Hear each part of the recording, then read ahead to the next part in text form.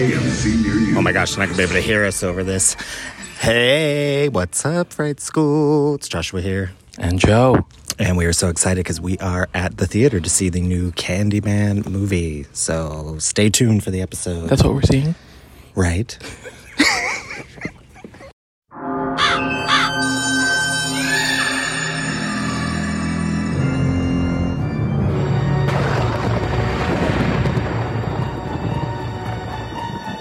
Welcome to Fright School. Are you ready? Class is in session.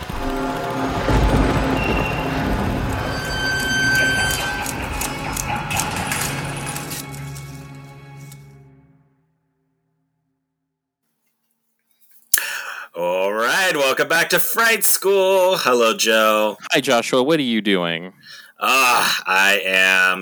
I've been lazy most of the morning. I'm supposed to be doing laundry today on this beautiful morn, but I have yet to start, and now it's past noon, so I don't know if it'll happen or not. You don't send yours out to a laundress? I don't. I do my own laundry. I'm very grounded that way. What about you? What are you doing? How's your morning been? It's good. I'm very sore today. I'm sorry. I mean, like, it's fine. I'm pretty sore because yesterday I was hanging out with Jimmy Kins and his friends, who are the gay bowlers, the gay city bowlers, and we were at a little pool party, and one thing about the pool is that it's anti-gravity, or weightlessness. And so I was doing all kinds of things underwater that I normally wouldn't be able to do on the dry land. And then when I got home, it all caught up with me. Oh, well, I'm sorry to hear that. I hope that you feel better quickly. Thank you. I also drank yesterday. Josh. Oh, did you? That's a rarity. Yeah, I had Jameson and ginger. Oh, yum. And then I took a shot of some ginger beer or ginger ale? Ginger ale. Okay. So it was. I think it would have been a lot. It would have been really good with ginger beer because the spice was really nice. So yeah. Yeah, we make those sometimes when we have ginger beer in the house. But I also love whiskey with ginger ale. Jack and ginger, Jameson and ginger, any of those is lovely. Yeah. Well, oh my gosh. So we are here today because we went on a field trip, a Fright School field trip. Imagine that. We did, and it wasn't just us. I know it wasn't just us. It was there were others there. It was kind of crazy. We got Crystal to come, who is friend of both of ours, who does not like horror films. She's been joining us though, because we've been doing American Horror Story obviously on Wednesdays, and she and her husband Eric have been joining us, and so that's been fun. So we talked her into going to see the Candyman 2021. So that was exciting, but so we're here just to give you the rundown, give you our thoughts on the new Candyman, on this Candymans, as it turns out. But we'll get to that. What is it? The assigned candy at birth? What is it? The Candyman at birth? Candy thems. The candy thems. The ACABs. There we go. That's a totally different take on that. I'm sure we could really unpack that talking about this film. All cops are bastards, or all cops are bad, or all cops are. Oh yeah. Anyways, but we'll get double meaning. We'll get to that. ACAB has a double meaning. Yeah. So so we're here today to discuss the latest Candyman film. It's a direct sequel to the original from 1992.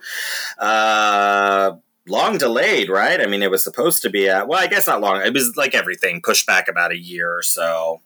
due to the COVID-19, the ongoing COVID-19 pandemic that we're finding ourselves perpetually Situation. stuck in, like some kind of cold, thick honey. So we've got Nia DaCosta on direction. Yay. Screenplay by DaCosta, Wynn Rosenfeld, and Jordan Peele. Obviously, this is all the Candyman series is based in the original novella by Clive Barker called The Forbidden, which I actually reread this morning because I haven't read it since we did our first Candyman. When we did the original Candyman for the show, man, like 100 episodes ago. I think it's in the 40s or 50s. Yeah, easily. We have so many episodes now. We've got. Sorry, I just totally spaced on what I was going to say. Talk about the cast. Josephine. Yes. All right. We've got. Now, his name is Yahya. Yaha. I've been saying Yaha. Yaha Abdul Mateen II. Yahya. Maybe Yahya. Yahya. Tiana Paris. Nathan Stewart Jarrett, Coleman Domingo, along with Vanessa Williams, who is reprising her role as Anne-Marie from the original. Tony Todd makes a little cameo, and Virginia Madsen has a vocal cameo. So very exciting. You know, they're tying the original to this new sequel. Obviously, Jordan Peele on production. It's produced by his company Monkey Paw Productions. All of that. And we had the pleasure to go see it together, and it was super fun in the movie theater. Look at that. What did you think, Joe? Oh, it was so much fun. I loved it. It's nice to be going back to the cinema. I mean, you know, with the ongoing COVID-19 pandemic, it's, you know, I've been really intentional about the films that I see at the cinema. And so it was really, really fun to go and in the middle of the day again, because they now have more showings during the afternoon time. Yeah. So it was nice to go during the day. It was nice to see all of you. It was nice to have, I don't know if you saw, but like I got my popcorn that I ate for a little bit, but I ended up taking them mostly, it was Chicago style, with the cheese popcorn and the kettle corn. So I did a little, as a tribute to Candyman and Cabrini Green. That was my intention. Wow. Yeah, but otherwise, the film itself was really fantastic. I'm looking forward to hopefully more Candyman films. Yeah, I am very curious if they'll like expand and tell more stories, or if they're going to kind of continue this, because it does leave, on a bit of a cliffhanger, or, I mean, not exactly. I mean, it's perfectly fine if this is it and this is the end of the, of the film and they don't do another one, but they could. There was definitely room for more story to be told if they so wanted to. Yeah, I also enjoyed it. It kind of I had to think a little bit about it, and sit with it for a couple days while I figured out exactly sort of what I thought. Because right after, I don't know, maybe it's because it's just been postponed and I've been and it's been announced, for a couple of years, even before it was originally supposed to be released. So it's been on our minds, thinking oh, the new Candyman is going to come. So maybe hyping it up a little bit in my mind. So I was curious to see how it would play out. And so I did really enjoy it, and I'm looking forward to seeing it again. I want to go see it again soon, actually. I'd like to find another day just to go see it in the theater again, because it was so it was really good. But just to kind of talk a little bit about it. Also, spoiler alert, right? This is a new film. We do want people to see it. So before we get into the particulars and spoiling the shit out of it, pause this, go see it, and come back to this episode. Very wise words, Joe. So Dread Central put out an article written by Andrew, no last name, just Andrew. Okay, Andrew. Right, okay. Editorials: Be My Victim, Nia DaCosta's Candyman, and the Insidious History of Racism in the United States. Nia DaCosta's film expands on the lore of the horror classic to tell a story about the brutalization of the black male body, both then and now. And so it's kind of examining, in the first part of the article, it really dives into the original Candyman, kind of talking about that story there, and obviously the Daniel Robitaille. It's kind of really both the first two films, because they expand a lot more in the sequel, and exploring that history. But this also, I think, is what I like about this film, is that they are kind of taking on that this story about not only the brutalization of the black body, but also the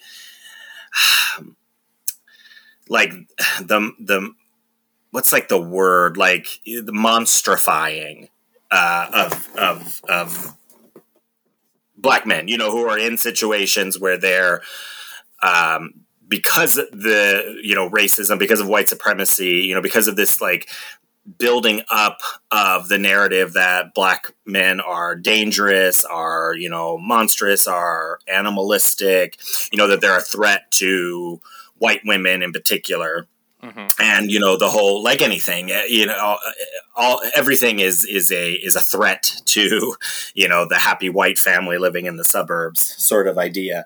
So this article kind of ties in. It starts with talking about Birth of a Nation, which we've discussed in context with Horror Noir, as one of the kind of those early horror films that depicts, the monsters in the movie are black men, and that white women have to be protected. And so I like how this story is kind of taking that on and, using that history to kind of create these sort of one part sort of vigilante kind of justice, in one way, and then also just kind of using that as a way to, I think the original Candyman in a way sort of reinforces, by using, by having Candyman be a black man who's been brutalized by white people, but then he comes back to hunt this white woman down, and he's obsessed with, so some of the imagery they play with kind of plays with those same sort of, stereotypes to some degree. That's kind of the discussion that happens with Candyman, is what is it exactly trying to say or prove or not prove? What was the point of having him be the first black slasher in a way? But again, it's it's all kind of structured in the same. If you're going to have a white person writing and white people making those sorts of decisions, what sorts of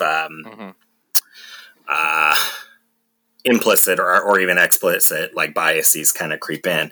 But anyways, the point is that, so this article is kind of tying that in. And then I was also thinking of Angela Davis in Women, Race, and Class. She talks a lot about the myth of the black male rapist, and this sort of idea that after the Civil War, after Reconstruction, everybody kind of had this hope that things would be better, obviously, especially people who had been formerly enslaved, who now had the ability to hold office or to have, this sort of, they were more empowered.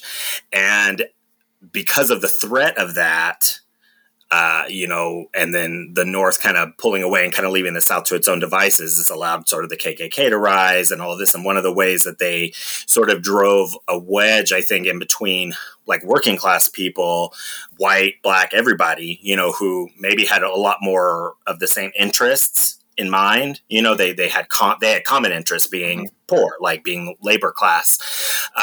This creation of this black male rapist myth, fantasy of white vigilantism, the Ku Klux Klan helped divide people more, even though white men were going around, raping black women and were far more of a threat to the safety of all women, regardless of color.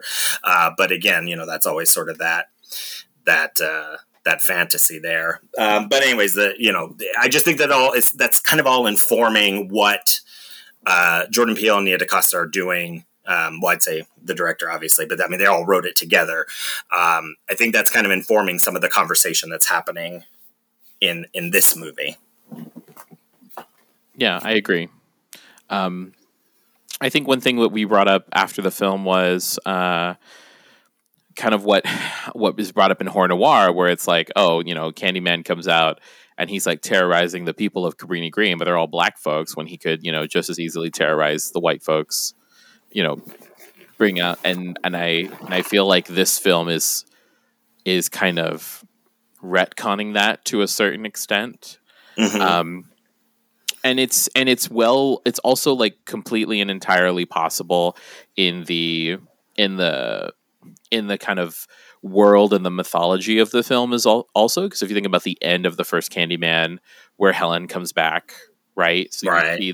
You see that in this way, because when you die at the hands of Candyman or whatever, you come back as, you're reborn in this way, in this kind of vengeful spirit type of way.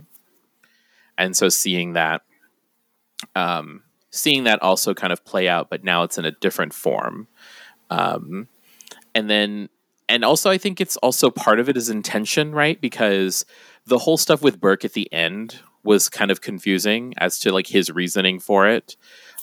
It was as if he was actively trying to take the redo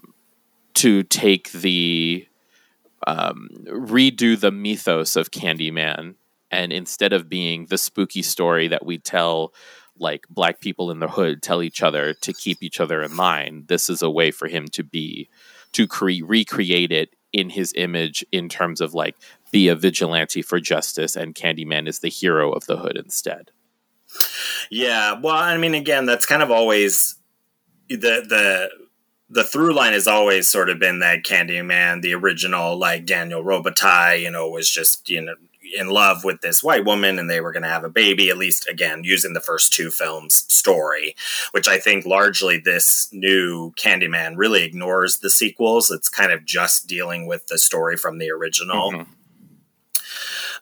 But still, he was like a victim of vigilante justice, and then he's sort of like haunting, this area of Cabrini Green. But like you were saying, he's able, I mean, in the original, he's obviously kind of corporeal. He's able to travel. He goes to Helen's place. He goes to, the hospital that she's being held in.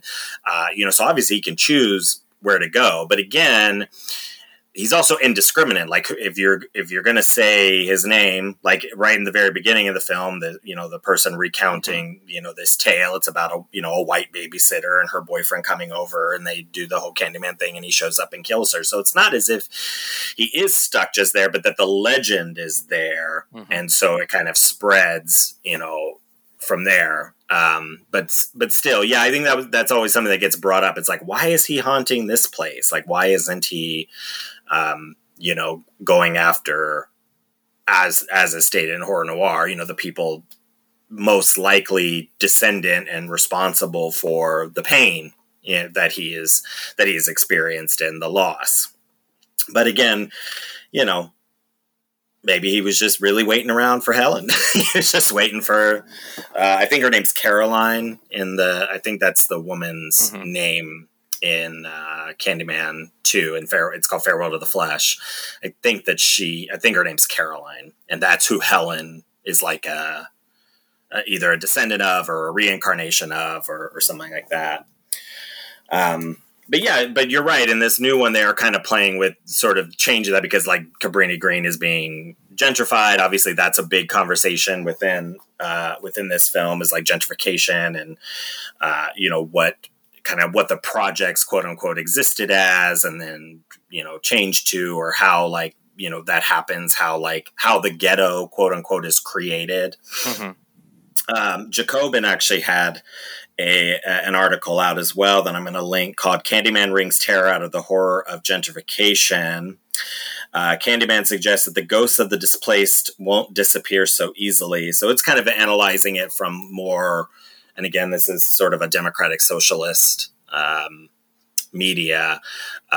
So they're kind of examining like the clash of like the rich and the poor, and how the poor are kind of being pushed out further and further away, from places that they maybe that did have community, and sort of so how that has changed what Chicago is like, and particularly where Cabrini Green used to be set, because I think I do believe that it's gone, or it has been redeveloped, which is sort of interesting to think about, like that conversation of like public property that has been built to help, for low income, people to have like housing they can afford, and a place that they can afford close, hopefully, to jobs and other, the choices that you can make living, in a city, versus being kind of pushed out away from the urban core. But how that land gets then taken and sold to developers to put like expensive condos on. It's really like fucked up. But that's obviously a big conversation. I mean, that's like literally one of the conversations they have in the film, is like, who's responsible? Because, you have this white art critic that comes in. So the main character, Anthony, who is the baby from the original film, baby Anthony, is now an artist, some 30 years later. And, he's inspired by this story that he gets told, which I actually really love at the beginning, how they're telling the story and it's not right, based at least on the film. That they kind of do this retelling of Candyman using these really cool shadow puppets. I really liked all of that. I really enjoyed the shadow puppetry that they used throughout the film to kind of tell these stories and to describe the events. But so anyways, at the beginning, they're kind of telling Helen's story, and it's not right. It's completely, kind of what happens when it's retold time and time again. It's become, distorted. So I really enjoy that. So he's inspired by this, he's going to Cabrini Green. He's getting, into the whole thing of, the history of it, and then meets Burke, like you were talking, William Burke, who at the beginning of the film is shown as a child who kind of inadvertently causes the death of, what was his name? Sherman. Who is Sherman like this. Fields, I think. Yeah, Sherman Fields. I think that's right. Who is this like man? It is very like Candyman. He's got like the coat on, and he's got a hook for a hand, but like like a prosthetic hook, and turns out to be a perfectly innocent person, simple guy. Yeah, definitely. Kind of is given that sort of context that he's just probably houseless. He's got candy he's giving to kids, but somehow some of the candy, not coming from him, but someone else, but it has razor blades in it, so obviously you get scapegoated. And so that's kind of what kicks off that interest with Anthony, is this, like, how black men in particular, I do think this film largely ignores the plight of black women to some extent. I mean, they do go into a little bit of like the professional expectations that are on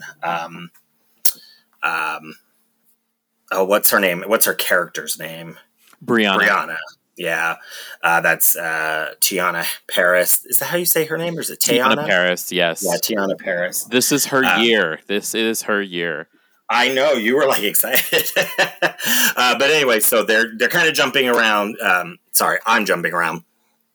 But so he's inspired by this story, and that's kind of what puts him on this path. And then he's sort of like, it kind of takes a Freddy's Revenge kind of deal, where it feels like he's become infected by Candyman. He's like slowly turning into, he gets stung by a bee, and then that like spreads. It's got some moments of body horror that are kind of gross, like The Fly, but he's like becoming monstrous, like literally.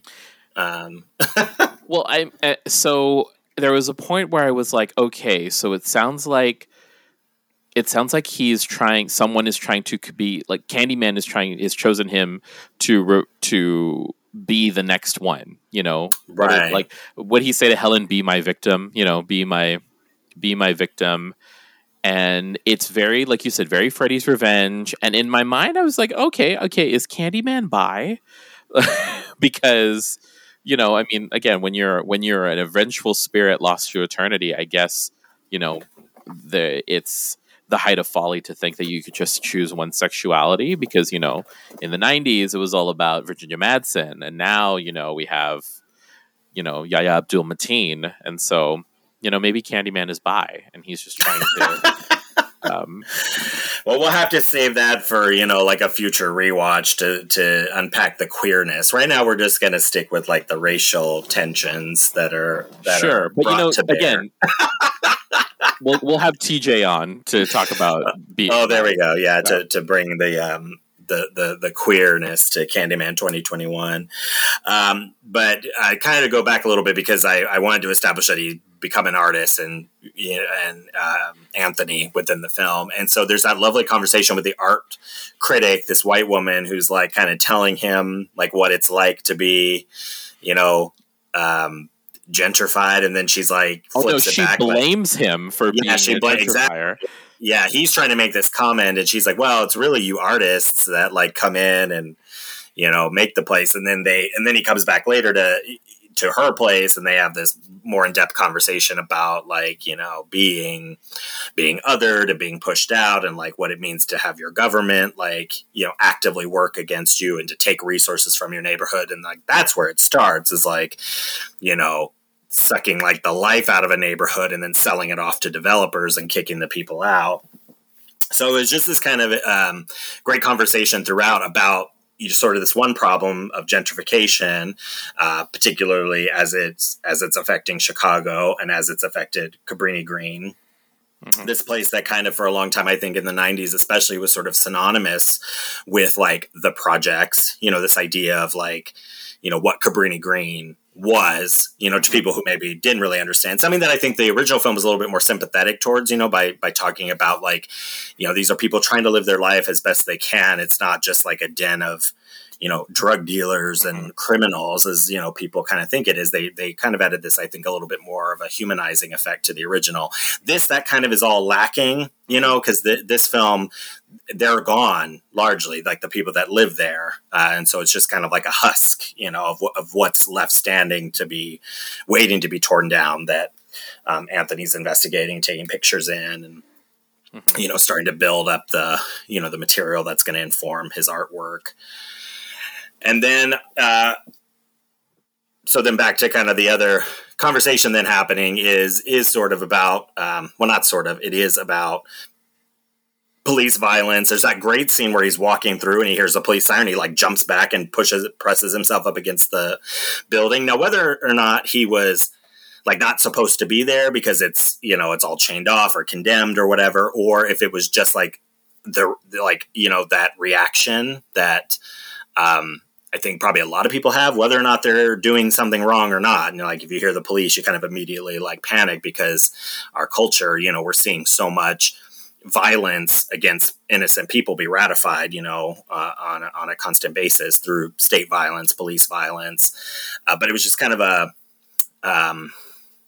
was one of those moments in the film that was just like, like, yeah, dude, hide, like, and like put the camera down, like don't have anything in your hands because you just, it's very, it's just so insidious, this sort of violence at the hands of police. And that's kind of echoed through, because they hint at like Emmett Till and, his brutal death, not at the hands of police, but again, vigilante justice. Sherman Fields in the film, it is the police.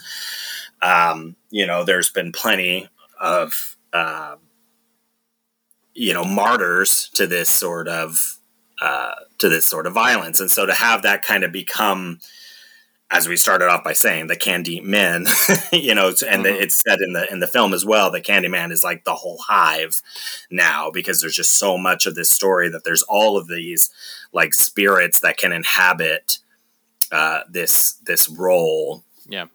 I too was a little confused. I went back and kind of reread like the synopsis of the film, and in reading the other, some of these papers and things that are writing about it, the Burke situation, I think, is a little bit more clear to me than when I first left it. Cause that was the thing when I left, I was just kind of like, why did Burke, like, I was kind of confused about what his role was, like what he was trying to do, but it just sounds like he was, again, like you said earlier, like creating this sort of a new martyr, a new figure that would avenge in a way rather than be just a just like a monster, Yeah. from like a Bloody Mary type, ghoul that you're summoning. Which I think you see, like, I think that is what that'll be interesting to see in like a sequel, right? Because when at the end of the film, Brianna's in handcuffs in the back of a police car, the policeman is basically telling her what she should say, like for her own good. She should say that this is what happened, and in this very subtle but not so subtle way of coercing her to corroborate his version of events. And then she, asks to see the rearview mirror, says Candyman 5 times. And then what's great is that, like, halfway through, she, like, the intention changes in the saying of it. And you read it all on her face that, like, basically, like, it's not like, oh, Candyman, come and kill me. It's Candyman, please avenge me. Right. Help me. Help me. Exactly. Intercede for me. And then that's exactly what happens with the newly resurrected version of Candyman, which is Anthony instead of Sherman, which it had been for most of the film. And and that'll be, and then at the very, very end, you see the cameo by Tony Todd as the original Candyman looks right at Brianna and says, "Tell everyone." And I think at this point, we're supposed to believe that, like, future subsequent Candyman sequels will be like, "Hey, did you hear? If you're in trouble with the cops, look into a mirror and say Candyman 5 times, and he'll come and he'll come and help you." Something like that. Yeah, I like at the end of this, the Dread Central article, it says, "The tell everyone demand is not just a reference to the fact Candyman believes his malevolent nature is nurtured within the power of his myth. It is also a demand that every audience member understands that as long as racism exists, it will continue to destroy Black lives and eventually the lives of everybody in the vicinity. That is the terrifying idea at the core of these movies. DaCosta has created a horrific fable about the brutal cost of racism within society while expanding that theme from the original movie through scale and gravitas." Which I think that's kind of what, as we were leaving, Zakiya, who's been on the show before, had said that, because I was trying to grapple with, like, William Burke's motivation, and and then we were kind of talking a little bit about that critique that Candyman is preying on, like, the Black community, and I really like how she said that, kind of like, well, that's sort of how violence works, that it it gets perpetuated within communities and then it spreads, and that's obviously it's sort of like echoes. So you have this violence against you, and that violence then is turned on others like you to some extent, and then spills back out into the larger community. And we see that kind of play out in this film as this thing that he experienced 30 years ago and that Helen went through is now sort of being resurrected, and it's in this, it's spreading in the media, obviously, because people keep talking about his piece, the Say My Name piece, where he actually tells people to go and look in a mirror and say Candyman 5 times as a way to engage with his art. But then that, obviously, it's like a virus, and it's, Candyman shows up and kills these women, or, the high school girls. He's killing the art people. All white. Right, lots of white death as well, and so it's kind of like spreading, and then in the media they keep talking about his piece, and it's just like perpetuating it and re-empowering, Candyman himself with the spreading of that mythology. Yeah, but also it echoes the way, like, violence, gets, it's crabs in a bucket, right? It's crabs will if you're trying to get out of the bucket, they'll pull you down. And it's not so much like, it's not the fact that, like, the crabs are violent. It's just like, that's what happens when you're crabs in a bucket. You're isolated in your own place. And it's not the fault of the crabs. It's the fault of the person who put them in the bucket. Right. Yeah. Yeah. Yeah, exactly. I think that's we could sit here and have all kinds of metaphoric discussions, but that crabs in a bucket, there we go. Candyman's in a candy them's in a bucket. Yes, the candy thems. Yeah, I mean, Wow. and to have like Anne Marie come back and be, and basically be the gap, like what happened in the intervening time between original Candyman and now, and the idea that like the community made a covenant to not say his name ever again, to like, you know, Right. this is not, Just we're let not it. gonna, to let it die, and then for it to be resurrected in this way. And it's almost as if like Burke sees his out, or sees his way to like, and you know, it's not so much like, yes, I'm breaking the covenant and yes, people have died, but I'm doing it because we're going to create something better.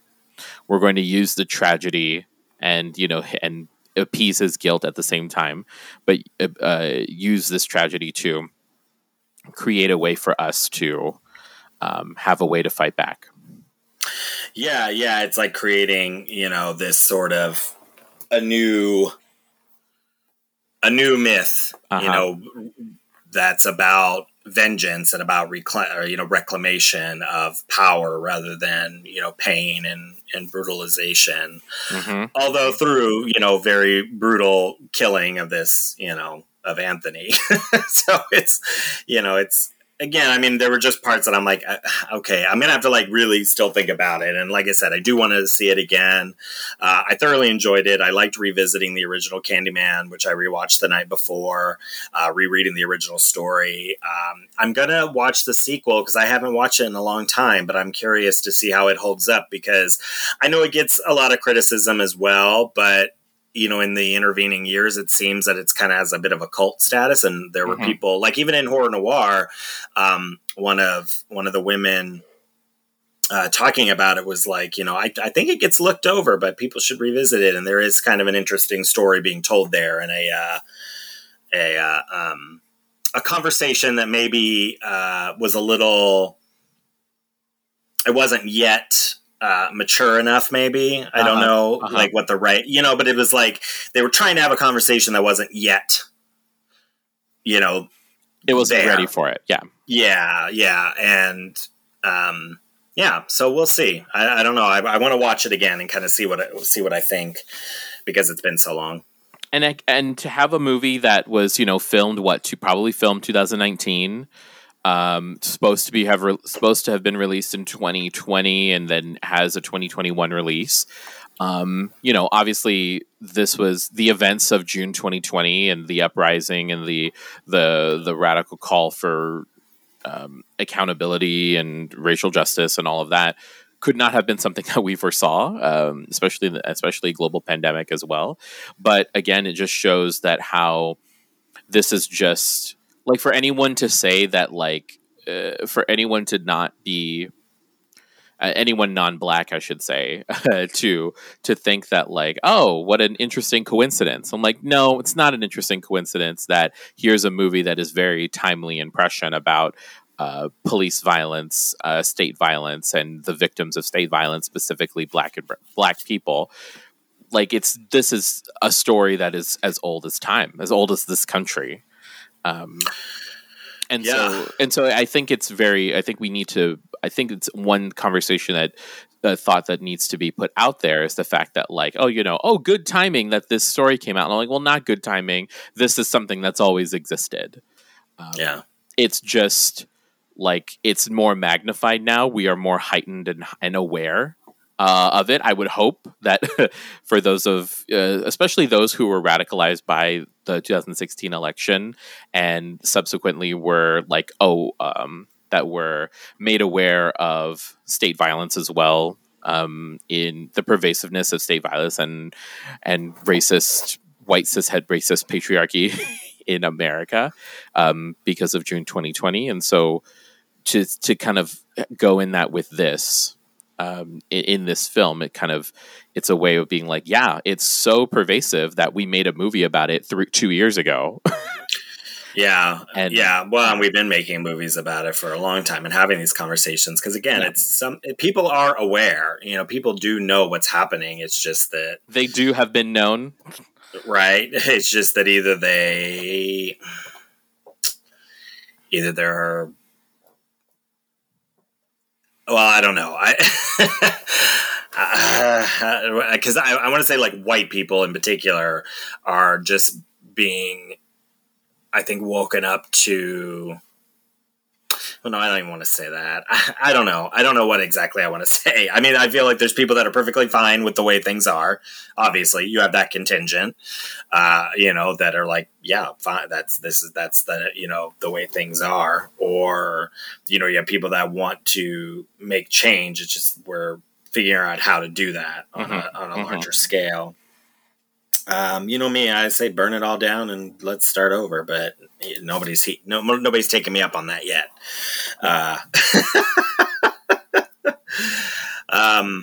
Yeah, no, I think you're right though, that people will go into this. I think I saw, didn't Matt share something about like, he heard people criticizing, like, why are they talking about race in this? It's like, did you not?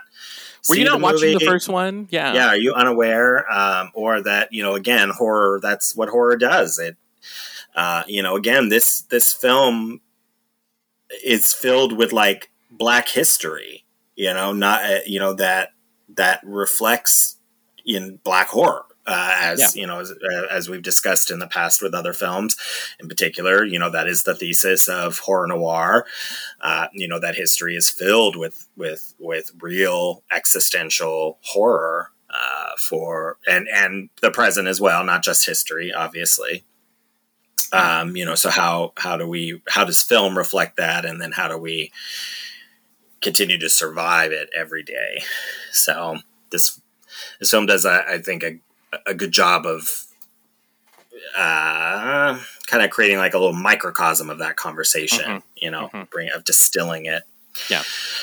I don't know. I think it was really good. It's, I do, again, like I said, I want to see it again because I just want to, because now that I know what happens, I can go in and kind of look at it with different eyes. And again, this is another one that I think we'll revisit in a year or two, give it time to sit out there in culture and, see what other sorts of conversations come from it. So yeah. And then let's not also like just put it into like put it into the historical context of film, right? So this weekend it was released, or last weekend, because we saw it this past over Labor Day weekend.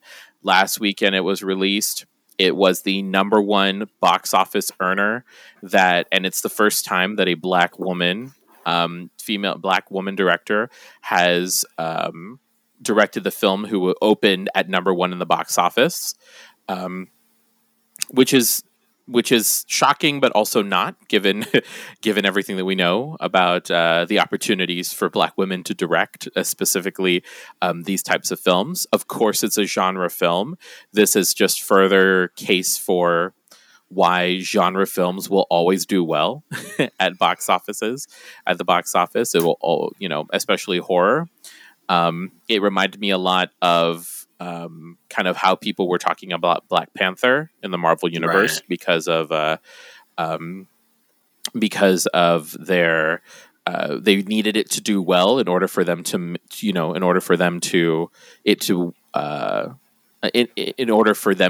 them being Hollywood to make more of these films. And I think in this situation, it's not a question of them needing to make more Candyman movies, but more of like, this is definitely a movie that is for the culture, as is colloquial, because of how popular and pervasive the franchise is, especially among Black fans of the genre. Yeah, absolutely. Yeah. And again, horror always, exists in that place to, very quickly reflect culture back. So I'm very excited about, again, just like with Get Out, when that came out, I'm just excited to see how the genre continues to change. It continues to find new ways to have old conversations, to some degree. But then also as we continue, hopefully, to change and hopefully to shift, and, as a species, if we don't all go extinct very shortly. I'm excited to see how it continues to grow. So, yeah. So, yay. Candyman 2021. Go see it. Tell us what you think. I'm already looking forward to. I hope when it comes out on, either demand or whatever, there'll be a Twitter party. We can all go Twitter watch party. Yeah, and also shout out to my good Judy, my friend Jeannie, who also joined us. Yes, it was a pleasure to meet her.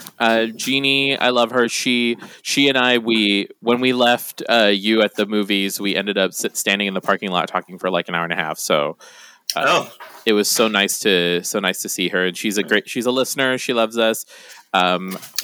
She's also a local photographer, so go check out her work as well. There we go. I'll find it and link it in the notes too. So yeah, nice. That's fine because Spirit Halloween turned out to be kind of a bust. They were still setting stuff up, like they had things for sale, but there wasn't. We walked in, but it was like it was kind of a nightmare, and they were still pulling things out and setting things up, so we didn't find anything. So it was all right that you didn't end up joining us for that. But next time. So, all right. Well, say it 5 times. See what happens. Joe, do it right now. Look in that mirror. No, I'm kidding. All right. Are you ready? No. All right. Candyman. Stop it. Good night. Candyman. And don't be hooked in your Candyman abdomen because I don't know how to do the editing. Candyman. And I am not saying it a 5th time. All right, bye.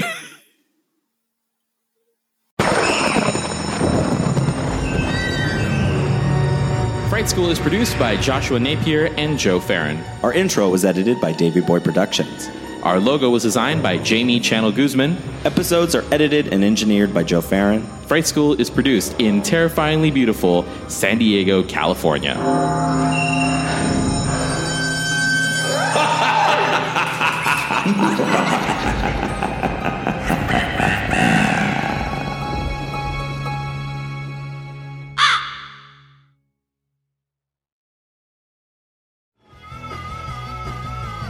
You're listening to the Geekscape Network.